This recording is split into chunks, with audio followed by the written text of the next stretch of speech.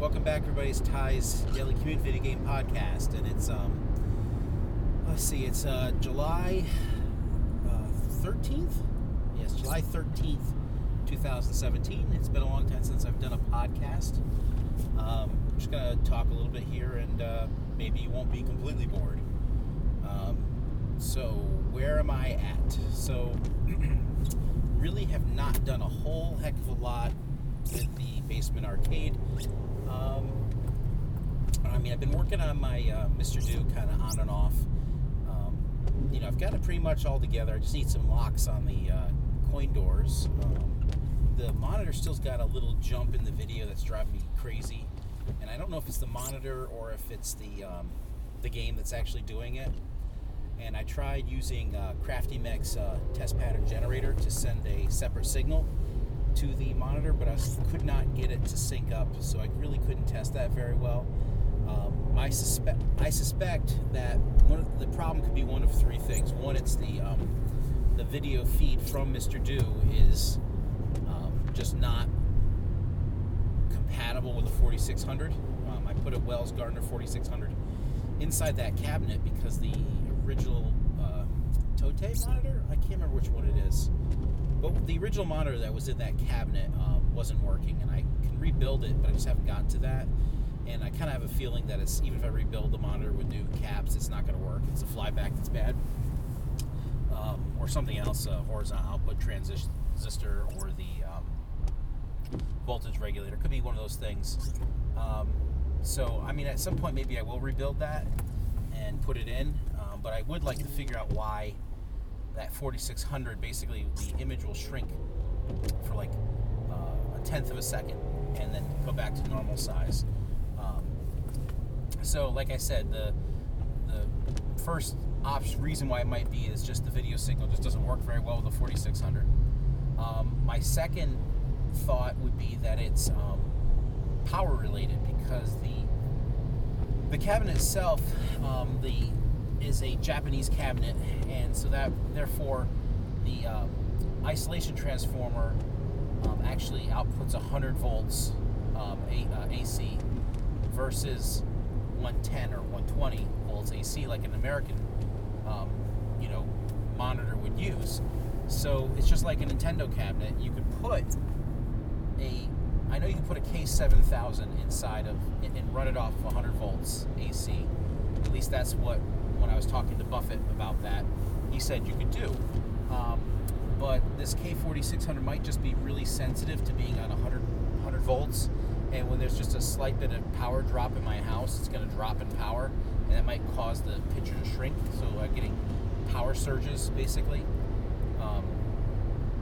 So that might be why it's happening, because basically it's running on, really 18 volts less AC than what it's rated to be running off of. So that could be the reason why it's doing it. And the last reason is just that there's some issue with the monitor itself. That's why I was trying to use the test pattern generator to hook it up. But it's just not working out so great. So I might just back up another game to the Mr. Do and run the video signal from that game into it to see if it's the same issue happens, and then I'll know, okay, well, it's either the monitor or the voltage. And then from there I can try running the monitor off of a separate isolation transformer. I've got 100, 120, 118, 110, whatever you want to call it. That's the thing that bothers me. I don't know if you guys are bothered by that, but it really bothers me that if you go to an outlet in the United States, people call it 110, but it's really 118 volts if you put a meter on it. It fluctuates. You go down to 117, up to 120. So some people call it 110, some people call it 120 volts AC. It kind of goes up and down on that. So, it's a little bit annoying, but whatever. I can't do anything about that. But it is, whenever I try to mention it or reference it, I feel funny saying it's 110 volts, because it's not. It's closer to 120 volts. So that's, I guess I'll call it 120, but then people are like, well, it's 110, but it's not. It's 120, 118. So that's what I've been working on with Mr. Do. I actually took the control panel I completely redid based off of 3 control panels to get something that's workable. I still need to get a ball top for the joystick that's better for it, because right now the one on there is pink and it's the wrong size too. The shaft on the joystick is actually shorter than some of the universal sticks I see. I don't know what the right length is for Mr. Do, but it just basically comes in a shorter length, I guess. I don't know what cabinet it's for, but it fits it perfectly, and that joystick was actually on a Mr. Do to begin with, so I mean, that's the control panel I got off was a Mr. Do control panel, and it is a universal joystick. It just has a short shaft. One of the things I do want to say about that joystick is it's actually really a good design. It's got basically like a ball joint at the bottom, and then the joystick goes through that ball joint, and it's lubed up and stuff, and it moves around really nicely. And then there's 2 C-clips about halfway up the stick, where a large washer is held between them, and that actually activates 4 leaf switches that are inside the joystick. It's a very reliable design. I mean, the only issue that you're going to have with them is they get rusty. And I took this one, I completely cleaned it up, and painted it and put it back together again, and it's working great. I mean, it's got the original leaf switches in it. I didn't actually replace a single part on that joystick. I just cleaned it and painted it and lubed it. I mean, there's no ball top, so it does have a different ball top. I have this pink one off of what looks like a Famitsu joystick of some sort. It's did I say it was a 5M or 8M? I can't remember. I mean, I have it written down somewhere, but the thread on that is different than a standard joystick thread. Well, not standard, but if you bought, like, a Sanwa ball top, like another Japanese style ball top, those are 5, and I think that the one on Mr. Do or Universal is 8M. So I'd have to drill and tap it out, put a different thread in it, which isn't a big deal. So I just need to buy a ball top, and that will look good. The control panel itself, it was really interesting to me as I was taking it apart, and I got these 2 other control panels from other people, that there's variances in how it's put together. Mr. Do literally was built in a couple different ways. Like, the biggest difference that's very visual is the fact that the first run of the control panels have red leaf buttons in them that fit in these smaller holes. They don't have any bezel around them. The control panel overlay, which is a piece of plexi, goes right up against the buttons. There's like a very fine bezel, but I wouldn't count it as a bezel. And then the one that came in my game, which was hacked all up, has what looks just like a Sanwa orange standard arcade button in it. It's a little different, I guess, but basically it's a micro switch button. And I got those working perfectly. I cleaned them up, put them back in. But the control panel overlay was actually for the red button style, so I had to router out the holes to make them larger for the larger buttons. So that was kind of a fun thing to do. And by fun, I mean it was kind of a nerve-wracking thing to do, because it was the only overlay I had that was mostly intact. This overlay has got a couple holes drilled in the top where an operator had put extra screws in the control panel to hold it down. But now I have it on a different control panel, so basically the holes are only in the plexi, not in the control panel. So I'm hoping that Rich of This Old Game will reproduce those parts, so I can just get a new one, put it on, a nice repo one. My marquee is a complete wreck. It's cracked and it's broken, it's faded all up. And for now, I took basically the kit version of the marquee, which is different than the dedicated cabinet marquee, and cut it down and put it in, kind of try to get the graphics to line up where I cut it. And I think I did a pretty good job with that. Actually, I did a good job with it. But it definitely, it's a darker material, so the light doesn't shine through it as well. and it's got the spot for the license sticker, so it's not right in the cabinet. So I'm really hoping that's another thing that Rich reproduce, because my cabinet definitely would look a lot better with an actual original marquee in it, and I really don't want a faded one because it looks terrible. So that's pretty much it with the Mr. Do. So that's what I've been working on lately. I've rearranged a lot of the basement. I got from Steve. He sold me a Megatouch bar top, and I put that down in the basement, and I moved the games around. Before, the games were all at one side of the house, but by one side I mean like 2/3, 3/4 of the house in the basement. So now it goes much more around the house more. It goes all the way from up, down, and around. I can't really describe it. It uses a lot of the basement where it didn't before, but it's a little better fit. I've been thinking about. I've got these bookshelves with all my console game stuff on it, and maybe I might rearrange that and stuff. I don't know. It's just there's so much space being used by those things that I can kind of condense things down somewhat. Just not sure exactly the best way to do it. Let's see what else. Oh, so I got that bar top, and I kind of made a bar in the basement, which is just basically like a cooking table that we had upstairs, like a tall table, which really works well as a bar. And I put a TV up, so I got three flat-panel TVs up in my basement. And let's see what else. What else am I doing? Oh, I've been playing a lot of PlayerUnknown's Battlegrounds, which is a PC game on Steam, and it is just one of the most fun games I've played in a long time. I haven't really played PC games in quite a while, even though I've got a PC that's quite capable of playing PC games. It can use a new graphics card. The one in there is not exactly the newest one, but it handles pretty much everything I throw at it fine, as long as I'm not running ultra settings. I've got a GeForce 650 Ti graphics card, so you can get an idea that it's kind of an older card. It's probably 4 years old. And I'm thinking about getting a newer one to put in it, which I'm actually going to do that. I just haven't decided which one to get, because when it comes down to it, it's like I'm kind of a value guy when it comes to that stuff, and I have a hard time spending, more than a couple $100 for a graphics card, because I know it's going to be cheap in a year or two.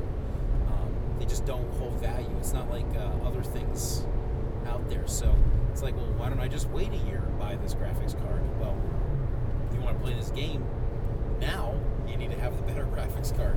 Well, you don't need to, but it would be nice to get a little bit of better frame rate in PlayerUnknown's Battlegrounds. And speaking of that game, I'll just kind of do a quick, just basic how it works.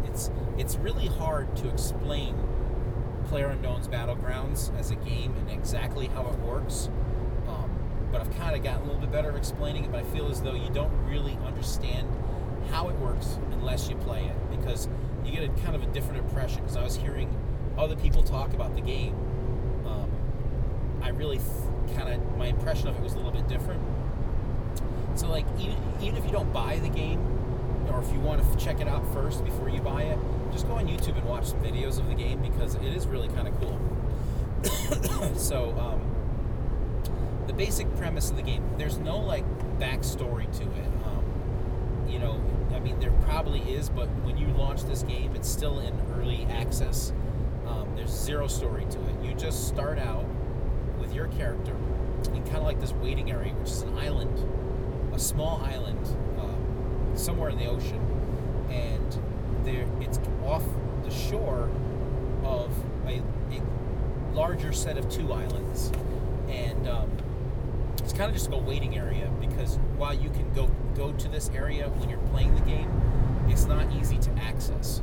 So that said, it kind of got a little bit confusing, but basically it's just a loading area where everybody goes when you're playing this game. So this is a multiplayer game. There's no non-player characters. Everybody in this game playing is a real person playing the game, and it's 100 people in a battle royale. That means it's you against 99 other people, and the last person standing is the winner. So the way that works in this game is, so you come into this game. Now, there's other modes. We're going to just talk about the basic single-player, multiplayer mode, whichever you want to call it. 1 versus 99.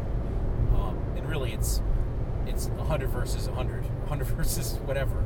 It's really hard to describe that, I find, at least.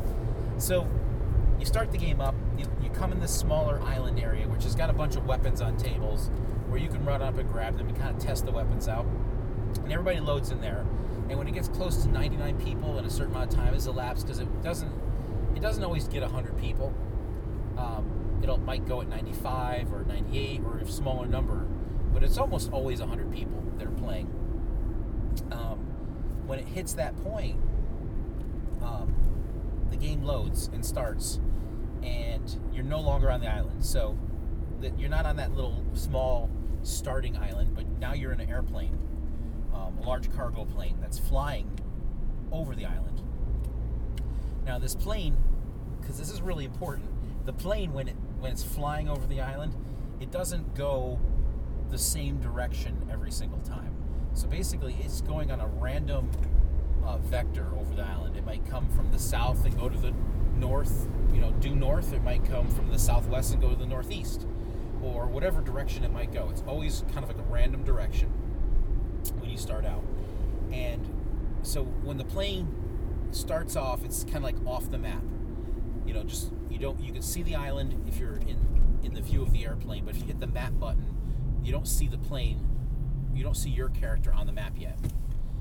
It takes like a few seconds before it actually comes into the map area, and then you can see the direction the plane's going. And so at that point, you need to decide where it is that you want to jump out of the airplane, because you have that option. Once the plane gets a certain amount into its course, you get the press F to parachute. And excuse me. So at that point, you can jump out of the airplane by pressing F once that appears. But that may not be where you want to jump out. It's like there's a lot of strategy in this game. So depending on the course that the plane's taking over the island and the terrain underneath it, where you might land, you might want to jump out right away. You might want to jump out halfway out, or wait, and it kicks you out once it gets to a certain point. Like just before it leaves the map, it automatically kicks you off the plane. So you can't stay on the airplane and not jump out. So basically, you can jump out early, or it'll kick you out at the very end. So once you jump out of the airplane, now you're free falling, and you can control the direction that you fall. So you can, I want to go, go this direction, whatever. You can free fall, and there's different strategies what you want to do. You can point your character straight down so you drop as fast as possible. That's one strategy. You get down to the ground first, and that's depending on the game you're playing and where the plane's going. You might want to just drop straight down directly underneath the airplane and be one of the first people on the ground. Another thing is to travel kind of like perpendicular to the path of the plane to kind of get you far away from everybody else as possible. Go as far away as you can, and try to land in an area where you'll see a vehicle on the ground. So there's strategies on how to get as far away as possible. I can tell you them. I'm just kind of stay away from that because I don't want to make this too complex. But basically, you free fall, and at some point in your free fall, say press F to open your parachute. So it's pretty quickly into that. It's like maybe 10 seconds into your free fall, you can press F to, depending how fast you're falling, to open your chute. Otherwise, if you don't open your chute, when your character gets out, I guess it's like 300 meters above the ground, the chute will automatically open, and that's relative to the altitude of which the ground is. So if you're over the ocean, it's going to open at 300 meters in altitude. But if you're over a mountain and the mountain is 600 meters tall, your chute's going to open at 900 meters, basically, from sea level. So that's kind of like a strategy you have to keep in mind, too, is that if you try to kind of fly over a mountain, that mountain is going to change your chute chute opening window. And so it might be better to go around the mountain because you can get a little bit of better distance away than to go directly over the mountain because you're not going to get as far as you'd like in that path. So it's something you need to keep in mind too. So now you've chosen where you're going to land. And in part of that, one of the things I'll kind of cover this is when you land on the ground, you have nothing. Your chute falls off and you are just a guy with fists or a girl. And now you need to collect items to defend yourself or to attack others. There's like the basic things of, you have melee weapons, you have rifles, you have shotguns, you have machine guns, you have sniper weapons, you have accessories for the weapons like scopes and suppressors and compensators and flash hiders, cheek pads, all kinds of things that you can add for it. There's the ammunition to go with the guns.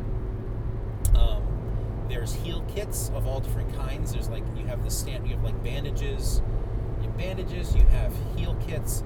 You have med kits. You have painkillers and painkillers and energy drinks. And there's rules about how you can use them and stuff. I'm not gonna go into that, but basically each thing has different rules on how you can use it and how much they heal. So you have your weapons, you have your life boosts, you have armor that you can collect. So there's chest armor that you can get, which is basically has 3 levels. You have level 1, 2, and 3 chest armor, which obviously level 3 being the best and level 1 being the worst, but better than nothing. Then you have helmets. You have level 1, 2, and 3 helmets. Obviously the same thing's true. Level 1 helmet is the least protection. Level 3 is the most protection. And the higher the level of these items, like the better guns, the better heal kits, the better armor, are all going to be kind of in places that are populated or like a military base. You're going to find those more frequently. So when that plane's flying over the island, there's going to be places where if you want to get all the good stuff, you're going to jump there. But that means other people are going to jump there. So there's a higher risk in going in those places where there's the good stuff. And one thing I've kind of observed while playing the game is that the best stuff is in the high value areas that were underneath the path of the plane. If you jump out of the plane and you go to a high value location that was really far away, you're less likely to get something good. At least it's been my observation. So I could be wrong on that one, but it seems that's what happens. It's not completely random. There's a little bit of like factors. I mean, the items are random drop, but random dropped with different values of how strong. Like the further away from the path and the closer to a higher, concentration area will increase the likelihood of a better item being found. So obviously you want to get the best items as possible in this game. And so before I go into all that kind of strategy stuff, the other thing that happens, so now you've landed on this island, you've found some items to defend yourself, there's vehicles to be found to kind of move yourself around quicker. There's another mechanic to the game, and this is where it gets a little confusing to people when I try to explain it. So once you land on the island, within about 3 minutes after landing, depending on how far you went and how long you were in the air, if you bring up the map on screen, the island itself is like, I think 5 kilometers, so it's a pretty large island, not gigantic, but it's large to cover on foot. If you bring up the map, after about 3 minutes into the game, you'll see a white circle that appears kind of with a random center point somewhere on the map. And this circle is quite large. It's maybe like, 3 kilometers in diameter or something. It's a good portion of the map where you'll see this white ring circle appear over it. And then it will say restricting gameplay in 5 minutes or something like that. And basically, from that point where you land up to that point where it says restricting gameplay, any place in the island is safe in terms of environmental risk, not the not other players, because they can obviously hurt you.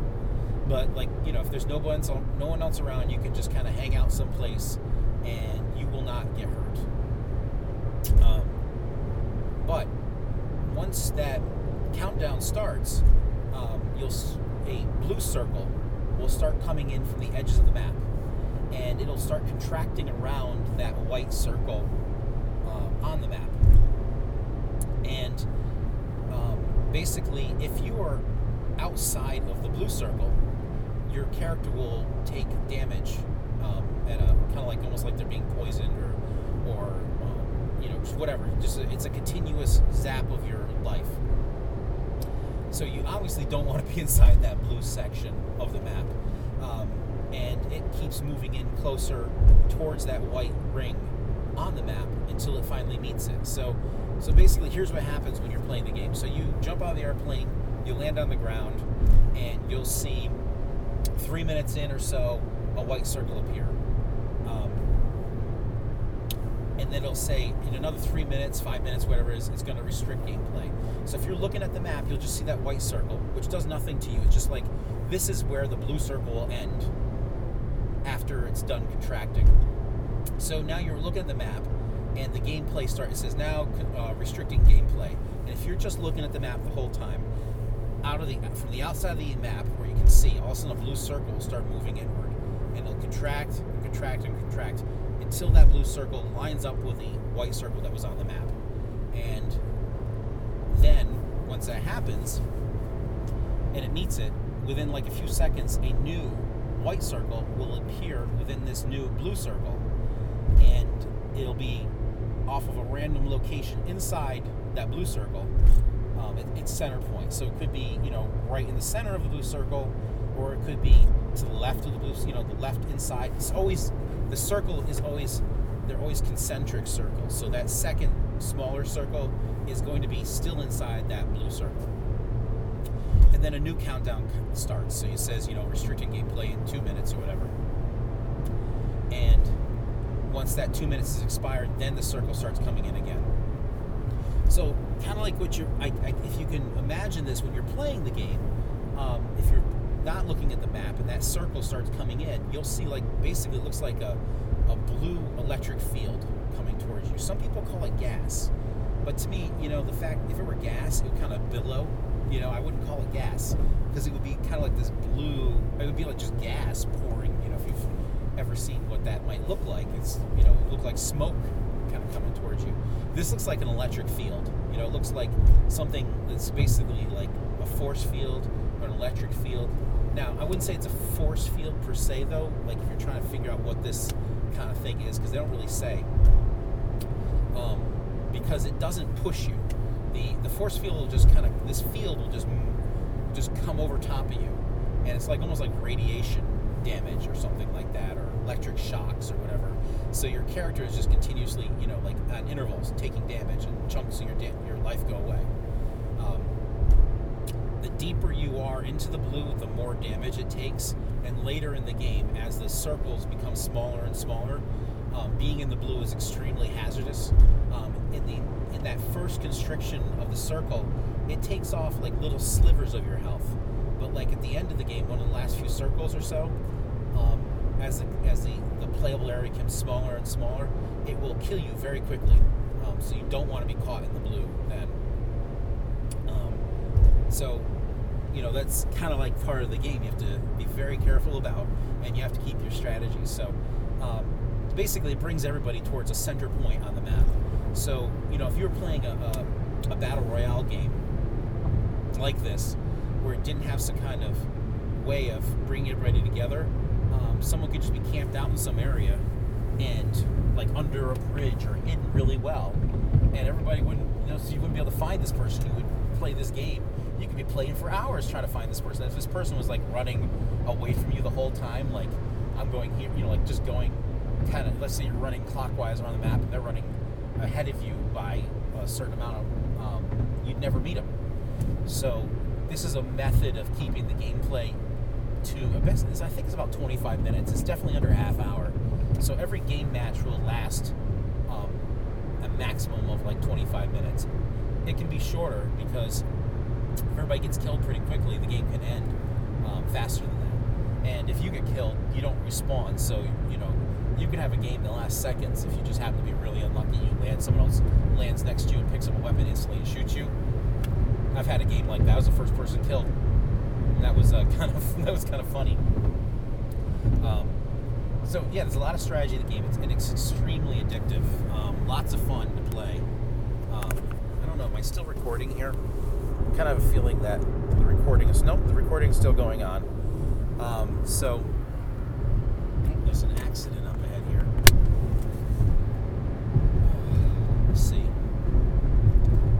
Well, anyway, so it's a really good game, and it got me back into playing some games on the PC. Got me into Steam. I mean, I'd been in Steam for a while now. Like I had Street Fighter 5. I got it on Steam and stuff, but I really wasn't playing that a whole heck of a lot. But this game has really got me playing the PC a lot again. The last time I played PC like this was quite a while ago. I think it was 2001. Back in the days of Battlefield 1942 and PlanetSide. I used to play with my buddy Jaime. We're playing this game now too, so it's really just a very fun game to play. Obviously, there's that violence factor to it, but it's not, in terms of like violent games. Obviously, you're killing people, but a lot of it is just survival. I mean, like, you can get pretty high. Like, you don't necessarily even have to kill anybody to win the game. You could just basically hide or stay undercover and use strategy, and that last person could die from the force field or whatever it might be, or you could just kill that last person at the very end to get a number one. So I need something to drink here. My throat's getting sore all this talking.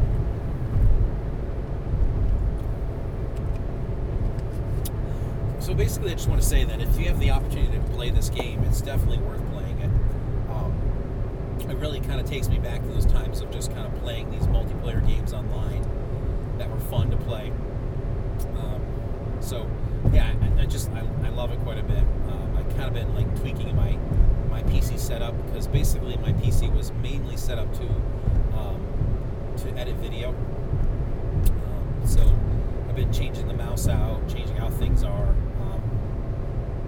and kind of having fun with that. So that's basically that. Back to arcade stuff. There's a lot of things that need to be done and fixed. I lament what I have because there's some games in my basement that I don't really play at all, and they kind of get in the way of everything else, and I really need to decide whether I want to keep them.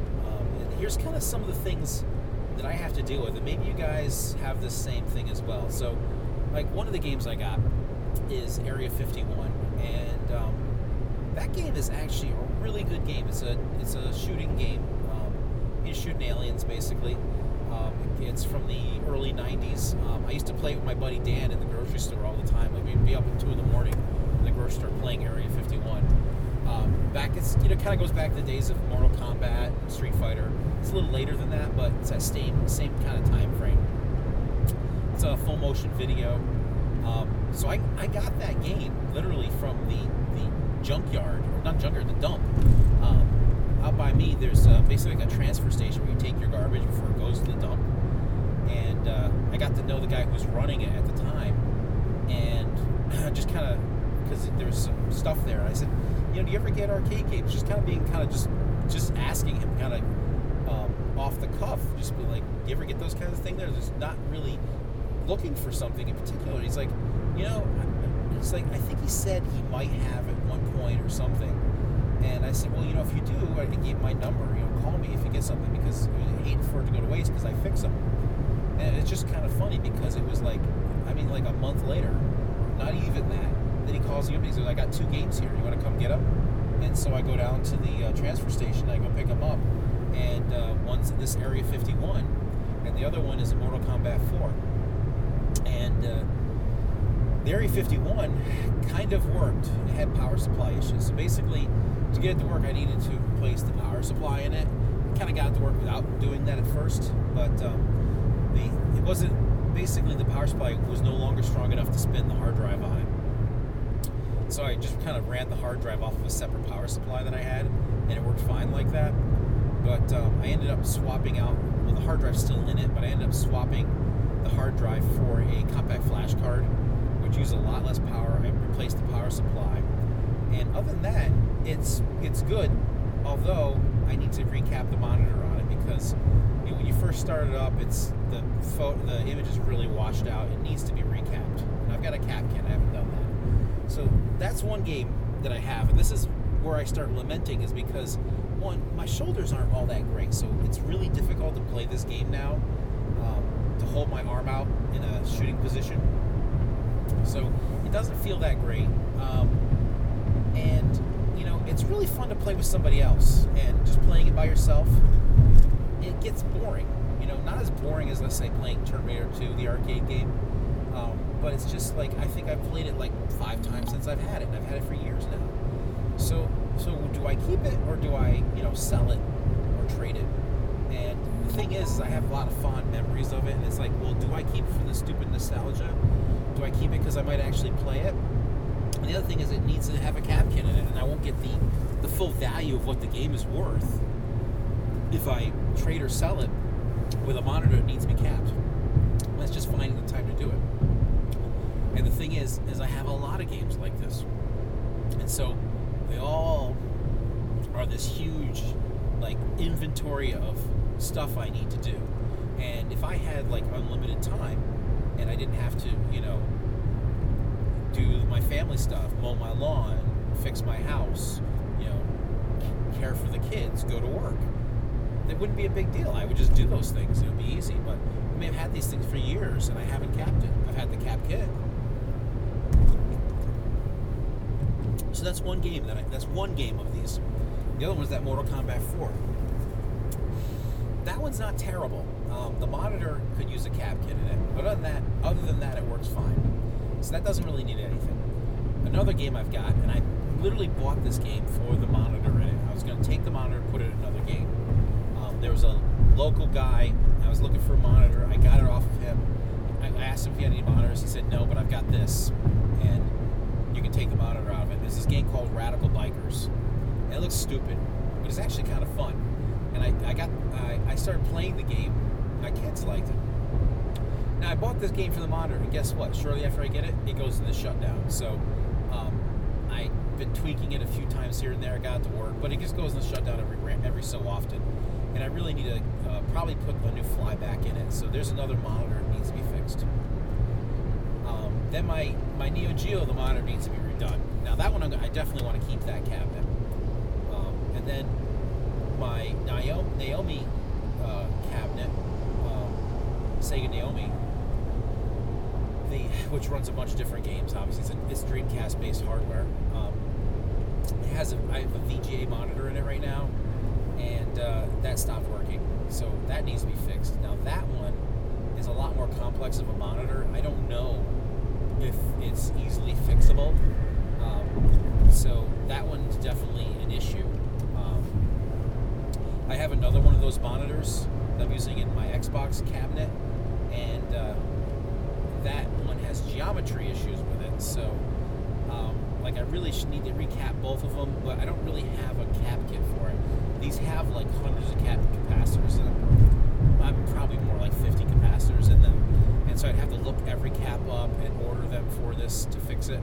So it's not something I'm relishing doing to get those working, and it might not be the capacitor at all.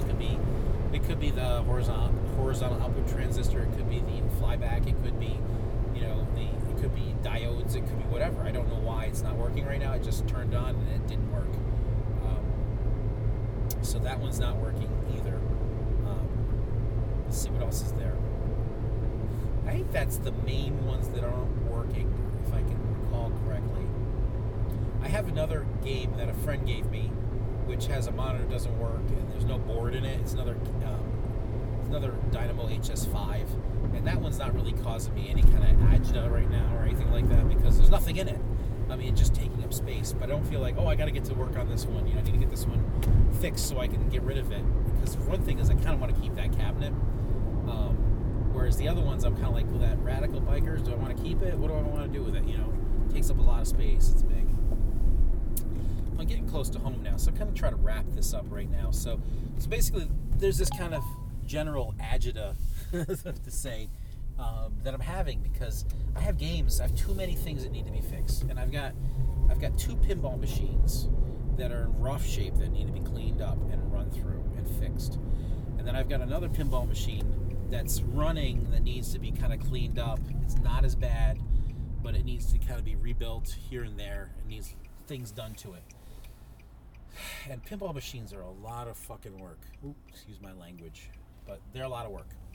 So I'm not looking forward to getting into those things. It's funny because I don't mind working on it. It's just there's so many other things in my life that it feels like not fun anymore. So if I had less, I would enjoy more. But I don't want to get rid of them because either I like the game or I don't want to sell it for less than what I can get for it. I kind of need to let that go because that's my time, and it's literally become like almost like writer's block in a way. It's preventing me from doing the things that I really need to do. So, all right. So I don't know what you guys do if you have those kind of problems. I'm gonna end this podcast now, and I don't know when or if I'm gonna do another one, but I'm sure I'll probably do another one someday. Maybe soon. I don't know. As long as I can remember my login information for the Internet Archive to upload this MP3 file. So if you're hearing this, it means I figured it out. Okay, guys, have a wonderful day or evening or whatever time you're listening to this. Thank you for listening, and sorry for wasting your time if you didn't enjoy it. Just don't listen next time because this is completely without any effort being created. So it's literally my drive home. The most effort goes in uploading the file. So have a great day, and I'll talk to you again.